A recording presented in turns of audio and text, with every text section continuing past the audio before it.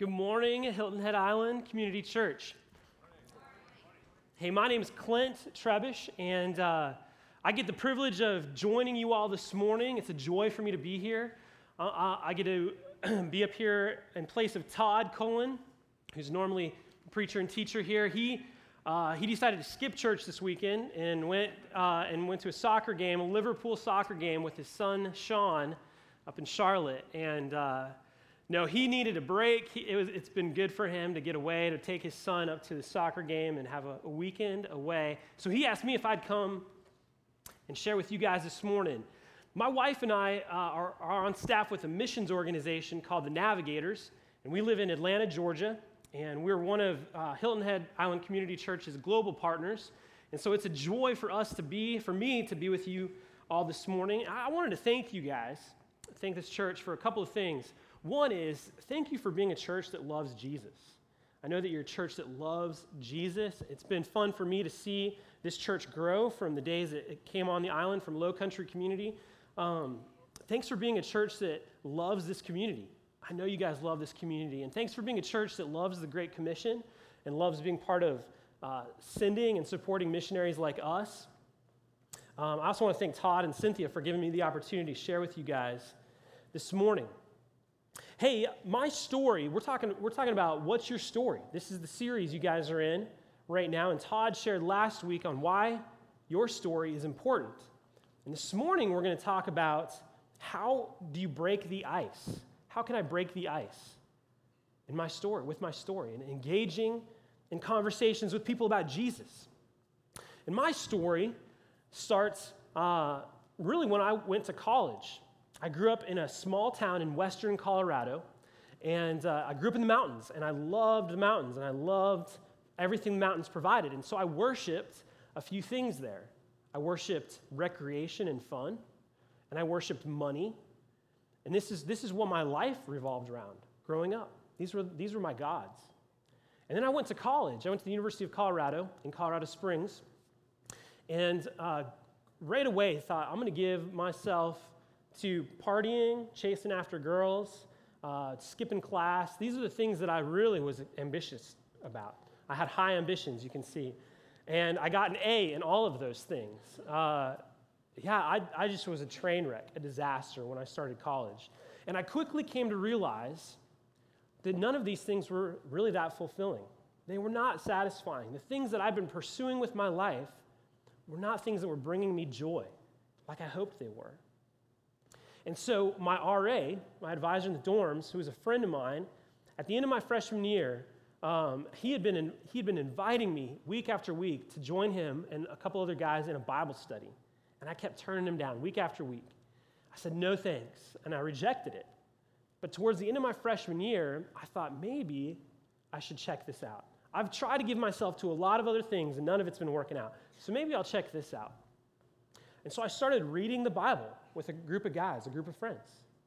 And Tyler, my friend, he just kept taking steps of faith and boldness to invite me, this messed up guy, to start reading the Bible with him and exploring Jesus. And what ended up happening was he and a couple other guys just walked through the gospel with me. And we were looking at it together. And I came to realize I was not going to heaven. I was a sinner. I was in need of Jesus. And on my own effort, my own works, there was no way I was getting into heaven. And that rocked my world. And so at the end of my freshman year, I gave my life to Christ. I received Jesus. And I look back on my story and I see three kind of phases. The first phase was rejecting Jesus in my life.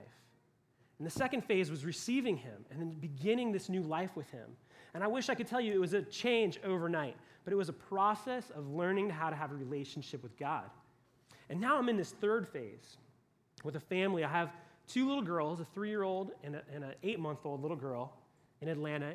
And the stage of life we're in right now is running with Jesus and rejoicing with Jesus. And what that looks like for us in our lives is after I'd received Christ, I started thinking maybe if I just start reading the Bible, I'll have all my questions answered. So I started reading the Bible, and then I had more questions. I had more and more questions that just kept coming up. And I thought, well, this isn't what I thought. This doesn't make sense. And a friend of mine came alongside and he said, why don't you invite a couple of your old buddies to start reading the Bible with you? And I said, no way am I doing that. That's too much. He said, I think you should. And so I took a risk, and I invited in a few of my friends. And I'm going to pause on this story and come back to it here in a little bit. But fast forwarding, for the last 10 years, my wife and I have been giving our lives to helping college students know Jesus and making disciples among college students. And we just got to Atlanta a year ago. And this story is so personal for me. This message is so personal for me today because it is intertwined in my own life so much. And to get into our message today, there are three great fears I have in my life. I have three fears. One is that something tragic would happen to one of my family members, to one of my girls, my daughters, or my wife. That's a fear I have. The second one, not as great of a fear, but it's a legitimate fear, is that being from Colorado, that the Denver Broncos would make it back to the Super Bowl and utterly fail and flop again. And, I just no, I'm just kidding. But I do have another fear, and it's engaging with people about evangelism. Evangelism is this taboo word in Christianity, and even in our culture, period. It's the E word. And we don't want to engage in it. But we're going to look at today how this is going to happen. So this morning, we're going to explore how to engage with others in evangelism by breaking the ice into spiritual conversations about Jesus. And my goal is this. My goal is that we would leave here this morning with a little more know-how, confidence, and eagerness to really begin engaging with the people that God has placed right around us, the people in our spheres of influence, our relational networks. And here's where it starts. It starts with knowing and understanding the joy of life with Jesus. If we don't have real relationship with God, with Jesus, and we don't know the joy of life with him, the rest of this isn't going to make sense. It's not going to work. It's going to be dreaded. It starts with having a real relationship with the God of the universe, with Jesus Christ, and knowing the joy of following him, that he's promised us life. Three kinds of life. He wants us to have new life. He wants us to have abundant life, and he gives us eternal life. And so let me pray for us, and we're going to open the Bible together, and we're going to start into this, breaking the ice. So Lord, Heavenly Father, I pray in the name of Jesus that you, God, would give us eyes to see, ears to hear this morning, that we would take your word as truth and that we would learn what it looks like to be like you. God, our aim is not to be like anyone else. Our goal is to be like you, Jesus. And I pray that by the power of your Spirit and the power of your word, you would work in our hearts this morning and lead us to this great commission, this great challenge you have, the joy of following you and bringing others to you. And I pray this in your name, Lord. Hey, we're going to open up to John chapter 4 this morning. All right, in John chapter 4, I'm going to read a bunch of scripture here. We're going to look at verses 5 through 42. So I'm going to read through this pretty quick, and we're going to break it down together. In John 4, verse 5, it says, "So he came to a town of Samaria called Sychar, near the field that Jacob had given to his son Joseph. Jacob's well was there, so Jesus, wearied as he was from his journey, was sitting beside the well. It was about the 6th hour. And there came a woman of Samaria to draw water. And Jesus said to her, 'Give me a drink.' For his disciples had gone away into the city to buy food. And the Samaritan woman said to him, 'How is it that you, a Jew, ask for a drink from me, a woman of Samaria? For Jews have no dealings with Samaritans.' And Jesus answered her, 'If you knew the gift of God and who it is that is saying to you, "Give me a drink," you would have asked him, and he would have given you living water.' And the woman said to him, 'Sir, you have nothing to draw water with, and the well is deep. Where do you get that living water? Are you greater than our father Jacob? He gave us the well and drank from it himself, as did his sons and his livestock.' And Jesus said to her, 'Everyone who drinks of this water will be thirsty again. But whoever drinks of the water that I will give him will never be thirsty forever. The water that I will give him will become in him a spring of water welling up to eternal life.' And the woman said to him, 'Sir, give me this water so that I will not be thirsty or have to come here to draw water.' And Jesus said to her, 'Go call your husband and come here.' And the woman answered him, 'I have no husband.' Jesus said to her, 'You are right in saying you have no husband. For you have had 5 husbands, and the one you now have is not your husband. What you've said is true." The woman said to him, "Sir, I perceive that you are a prophet. Our fathers worshipped on this mountain, but you say that in Jerusalem is the place where people ought to worship." And Jesus said to her, "Woman, believe me, the hour is coming when neither on this mountain nor in Jerusalem will you worship the Father. You worship what you do not know. We worship what we know, for salvation is from the Jews. But the hour is coming and is now here when the true worshipers will worship the Father in spirit and truth. For the Father is seeking such people to worship him. God is spirit, and those who worship him must worship in spirit and truth." And the woman said to him, "I know that Messiah is coming, he who is called the Christ. And when he comes, he will tell us these things." Jesus said to her, "I who speak to you am he." And just then his disciples came back. They marveled that he was talking with a woman, but no one said, "What do you seek?" or "Why are you talking with her?" So the woman left her water jar and went away into the town and said to the people, "Come, see a man who told me all that I ever did. Can this be the Christ?" And they went out of the town and were coming to him. Meanwhile, the disciples were urging him, saying, "Rabbi, eat." But he said to them, "I have food to eat that you do not know about." So the disciples said to one another, "Has anyone brought him something to eat?" Jesus said to them, "My food is to do the will of him who sent me and to accomplish his work. Do you not say, 'There are yet 4 months, then comes the harvest'? Look, I tell you, lift up your eyes and see the fields are white for harvest. Already the one who reaps is receiving wages and gathering fruit for eternal life, so that sower and reaper may rejoice together. For here the saying holds true, one sows and another reaps. I sent you to reap that for which you did not labor. Others have labored, and you have entered into their labor." And many Samaritans from that town believed in him because of the woman's testimony. "He told me all that I ever did." So when the Samaritans came to him, they asked him to stay with them, and he stayed there 2 days. And many more believed because of his word. And they said to the woman, "It is no longer because of what you said that we believe, for we have heard for ourselves, and we know that this is indeed the Savior of the world." This morning, we're going to take a look at how do we engage with people like this. We're going to look at how these characters really kind of manifested this. And the first thing I want us to take a look at is the 4 barriers that hinder us from breaking the ice. All right, now the first, Jesus, the context, Jesus had been traveling. He was tired. He was engaging with people constantly. And the Pharisees, the religious leaders, had kind of driven him out of this area. And so they were traveling up through an area where Jewish people traditionally did not travel. You know, there were a lot of cultural barriers. There were a lot of prejudice. And so normally Jewish people went around this area. And he says, we're going to go right through the middle of it. And so they go through Samaria. And here's where we pick it up. In verse 6, what does it say? Jesus, wearied as he was sitting beside the well. The first barrier that can hinder us is weariness. Jesus was weary. He was tired. And I look at this and I can identify, I can relate. How many times have I been too tired to engage? You know, I get home from work. I've been on campus all day.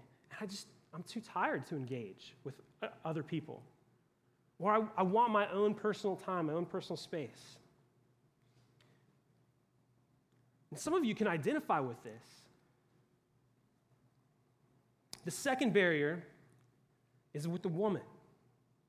Now, in the middle of the day, this was not typical for a woman to have come out and gotten water at this well.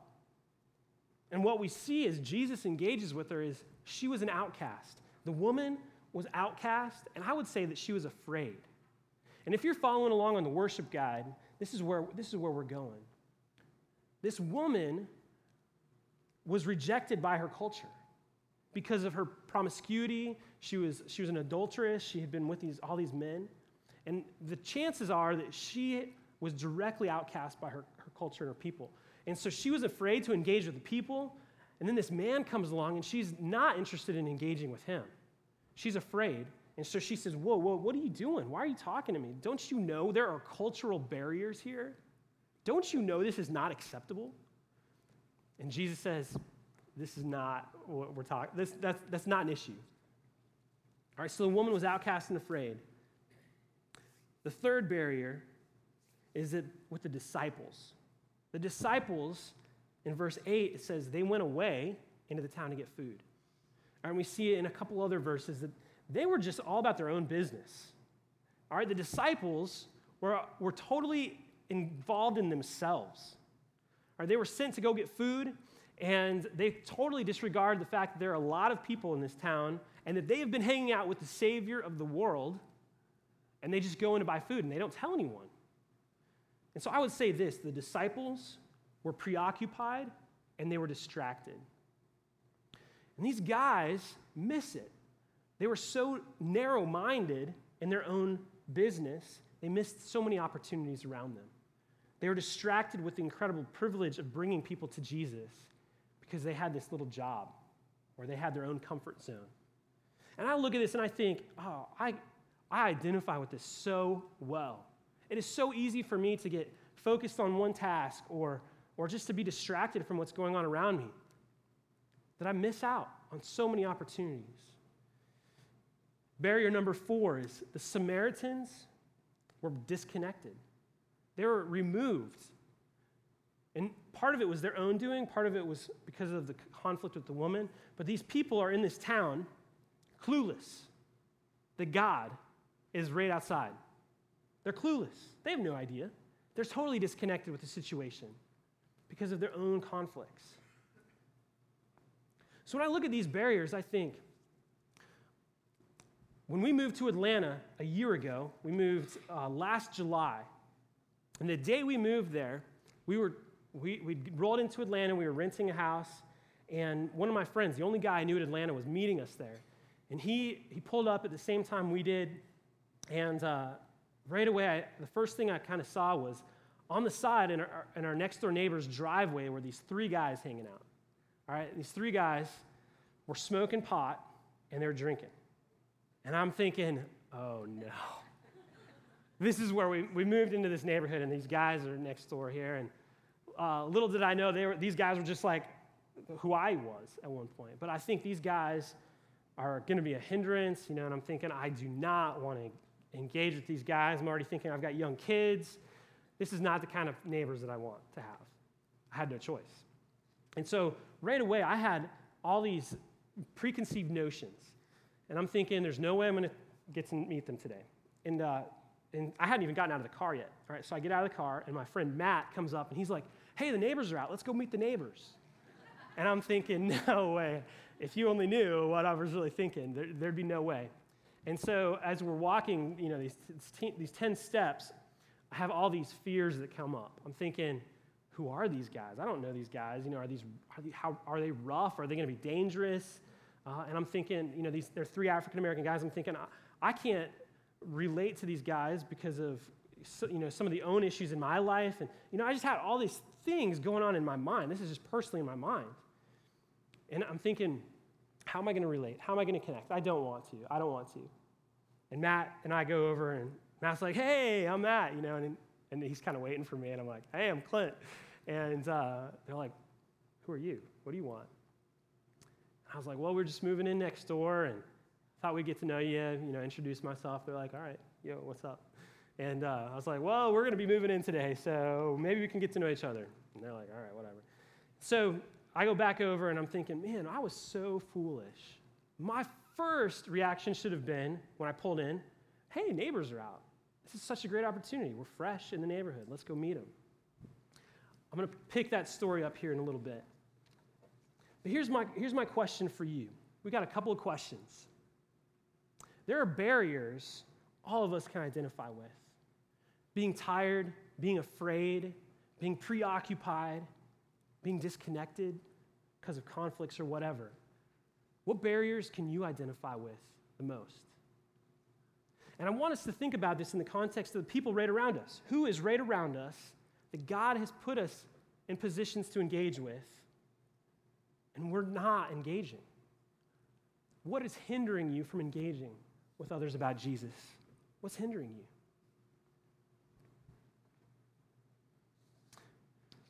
Well, as I got to know those guys next door, some amazing things happened. And God started working in and through me in spite of my own selfish desires and ambitions. And I started to see what we're going to look at next, some bridges developed. And so out of this passage, I see 4 bridges that God is asking us to cross to engage with the people around us. All right, now in verse 7, what happens? Jesus, tired as he was, overcomes that boundary or that barrier, and he initiates the conversation. That's the first barrier. Jesus initiates the conversation. He says, "Woman, can I have a drink? Can I have a drink? Give me a drink."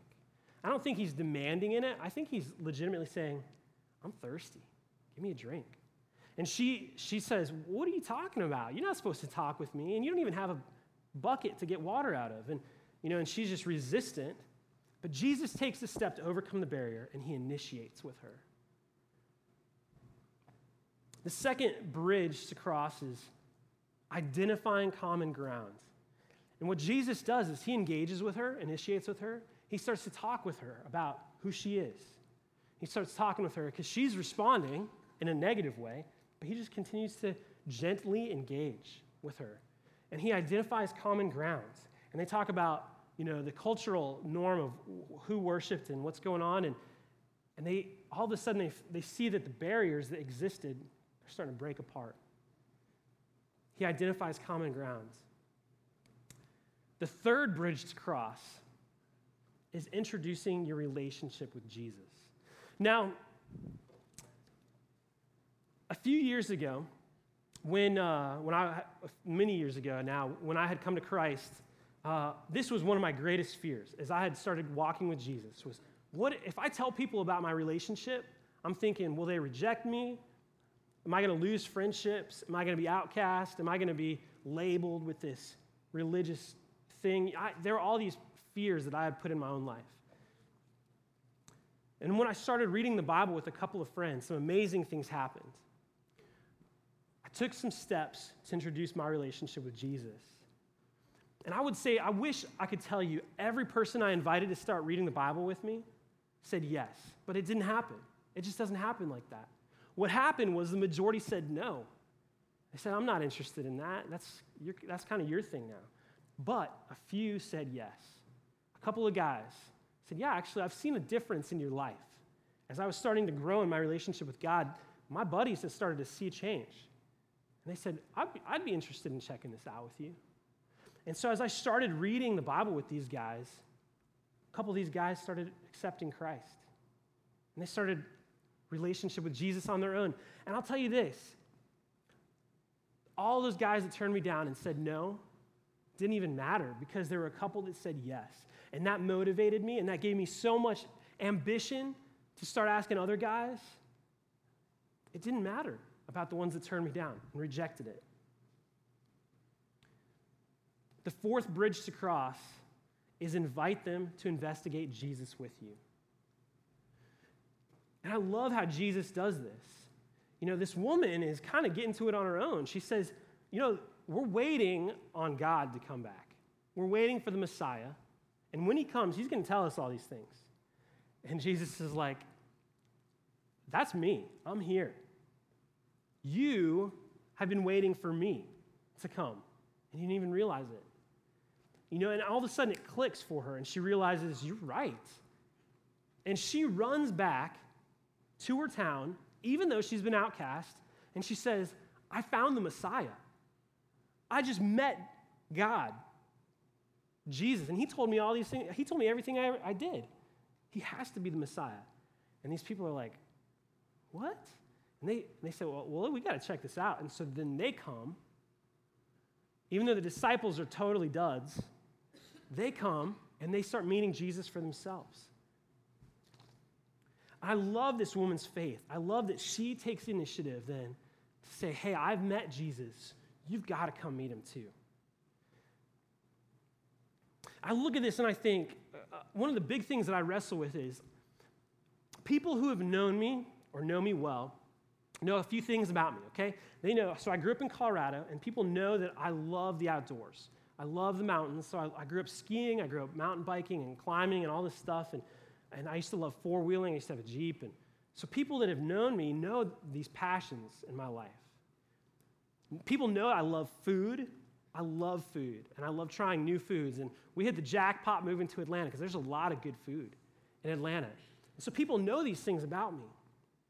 But all that pales because the greatest passion in my life has become my relationship with God, with Jesus. And I think if I am truly a follower of God, this has to be preeminent. This has to be the first and foremost thing in my life, relationship with him. And this is what I'm wrestling with, because if this is true, and my passion first and foremost is Jesus, why wouldn't I want to share that with other people? I share my interests in other things, in sports. I love sports. People know that. And I share those things. What's holding me back from wanting to share Jesus? My first passion, my first love. And so as I got to know these guys next door, all right, their names were Tay, Dee, and Maymay. All right, so I get to know these three guys, and I'm building a relationship with these guys. And these guys are teaching me a lot of stuff about street life in Atlanta. You know, we're close to downtown Atlanta. And I come outside, and most days they're doing exactly the same thing they were doing when we first moved in. They're smoking and drinking in the driveway. And I'm like, hey, what are you guys doing? I know what they're doing, but what are you guys doing? And, we start conversations, and we just have been getting to know each other. And so over the last year, I've been getting to know these guys, and these guys have become friends. And we hang out.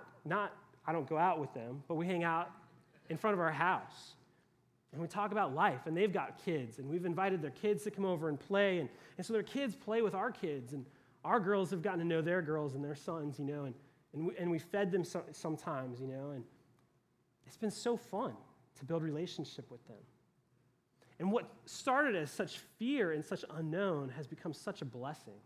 And I'll tell you this, the joy has really become ours. Because as we've gotten to know them, and as they've invited us into their lives, and they've seen some things in us that we haven't shied away from, they know that we love Jesus. I ride the city bus with them, which is something I had to overcome a fear in, riding the bus into downtown. And as I've gotten to know these guys have opened their lives, and they've shared what's going on in their lives. And God's given me opportunities to pray for them. One of the guys, Maymay, he said, Clint, I got to tell you, he came over one day on his own. He said, I got to tell you, man, I got in trouble again for something. I was like, well, how serious was it? And he said, well, I need to turn myself in to the police. And he said, but I'll tell you what, I'm going to turn myself in. I'm probably going to be back in jail for 4 weeks. He's in and out of jail a lot. He said, man, if I gave you my prisoner ID number, would you write to me? Or would you come visit me or something? I said, we came here to work with college students, but I'd love to come visit you in prison, man. I did not think that's what we were going to get into when we moved to Atlanta. I said, can I pray for you? He said, I would love for you to pray for me. So I pray with him, and I said, Maymay, what really is driving you in life? And he told me some stuff. I said, do you know what drives me? Becoming like Christ. And I thought, I didn't know how he was going to respond. This is early on. He said, tell me more about that. I was blown away he said that. So I said, let me share my faith with you. So I got to share the gospel with him. And he was at a point where he was ripe. He was ready to hear it. And so Mamie and I have a conversation about Jesus. And then some of the other guys start hearing about it. And some of their cousins. And one day I'm walking down the street to get on the bus. And I see one of the guys at the corner with two other guys I didn't know. My guess was there's a deal going on.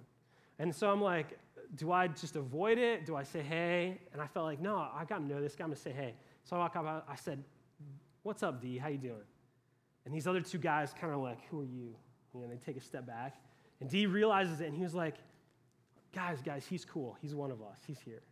And I was like, that's crazy that you would think I'm one of you, but I'm so honored you think I'm in the crowd. We came to find out that those guys, we've become friends. And these guys in their networks and in their circles were starting to look out for us. And our house became protected in our street because I'd taken steps to share my life with these guys.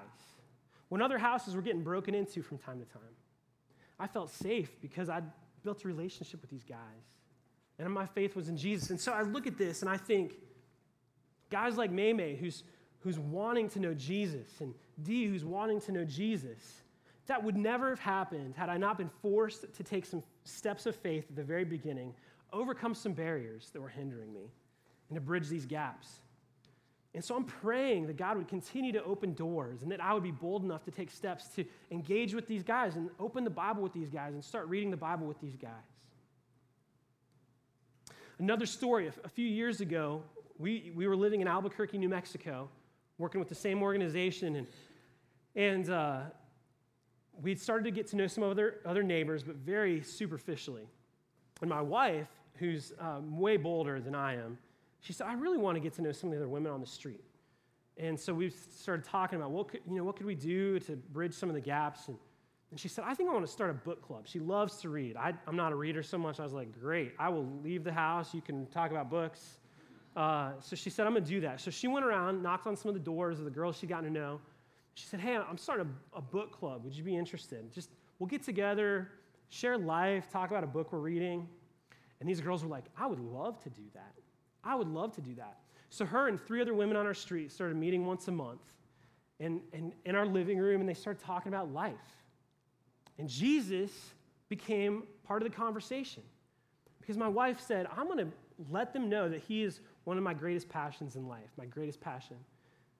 And so they're talking about divorce, and they're talking about parenting issues. And the girl next door was going through a terrible divorce, and my wife gets to come alongside her. And she would never have been able to do that had she not knocked on the door and taken initiative. Meanwhile, I'm thinking, a couple months in, it might be a good idea for me to get to know the husbands. My wife's getting to know the wives. So I'm thinking, Lord, I've been a chicken. I haven't gotten to know these guys. And then I saw one of the guys starting to run early in the morning. I thought, well, I work with college students. I am older, not keeping up very well. It would probably do me good to start running, getting in shape. And so I stopped the guy one time, and I said, hey, I saw you run early in the morning. Can I join you? He said, I'd love for you to join me. Let's run together. And then one of the other guys found out, and he started to join us. So we started running at 6:30, 7 in the morning, a couple days a week. I thought, this is so cool. I would never have gotten to know what's going on in their lives had I not initiated, started identifying common ground, engaging with them. So here's a few questions for you. Who do you interact with on a regular basis? People in your spheres of influence, neighbors, coworkers, people you work out with, classmates, who is it? Who do you interact with on a daily basis, regular basis, that you could cross these bridges with? And I want you to think specifically right now, who is someone you know? Whose name comes to your mind? And then secondly, when can you initiate the conversation with them this week? My tendency is to say, well, I should do this. And then I start thinking, I missed so many opportunities in the past. I should talk to this guy. I'll get around to it at some point, and it's so vague.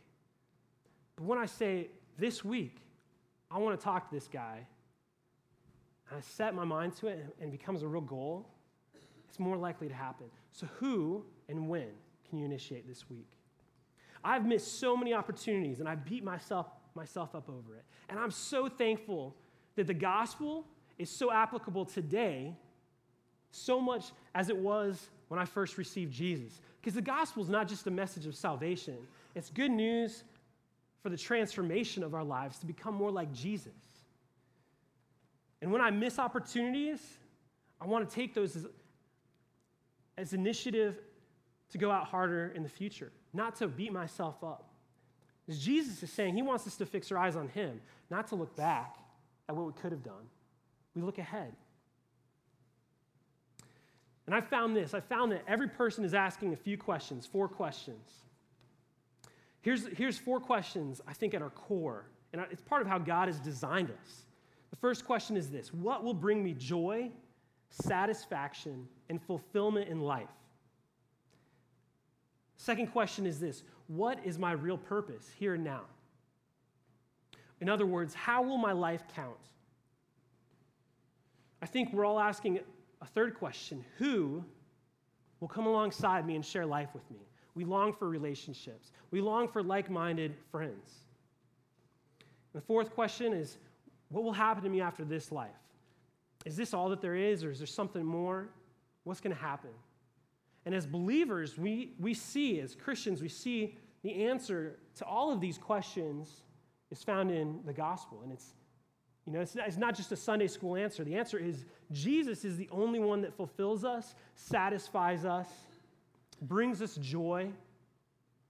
And it took a hard trip for me to realize that. So here's the need. How can we come alongside the people God has placed right around us? How can we come alongside these people and walk through these questions together? How can we help our friends and our community discover who Jesus is? The joy of following him. Charles Spurgeon, who was a famous preacher in the 1800s in England, he says this. He says, "I would sooner bring one sinner to Jesus Christ than unravel all the mysteries of the divine Word of God. For salvation is the one thing we are to live for." And this is a man who gave his life to studying the Bible. He says, "I would rather bring one of my friends to Jesus than spend my whole life just studying and gathering knowledge and information. Because it's so much more important for my friends to have the same hope and joy that I have." Evangelism is a scary thing. I won't deny that. We have a lot of preconceived notions, but it all boils down to this: sharing the truth of the good news and giving people an opportunity to respond. It's not preaching. It's not bringing a message of judgment or condemnation that often is associated. It's sharing the joy and the hope that we have in our relationship with God, and then giving people a chance to respond and engage with us.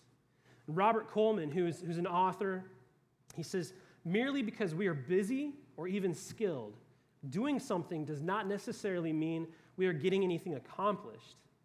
He says, our efforts to keep things going, fulfilling the Great Commission of Jesus, everything we do must have a purpose. Otherwise, our activity can be lost in aimlessness and confusion. And let me tell you, friends, in the church, this is one of our greatest plagues.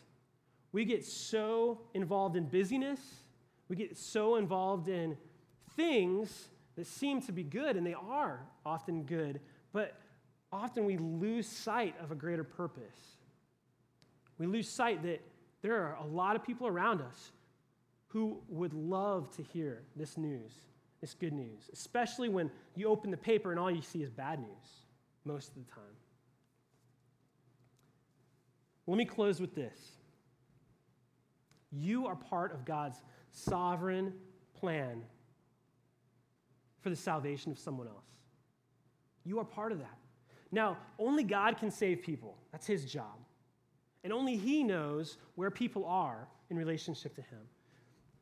But he uses people like you and me to bring the saving news of Jesus to our friends.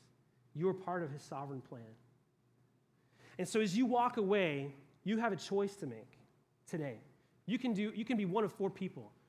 You can be abiding in Jesus.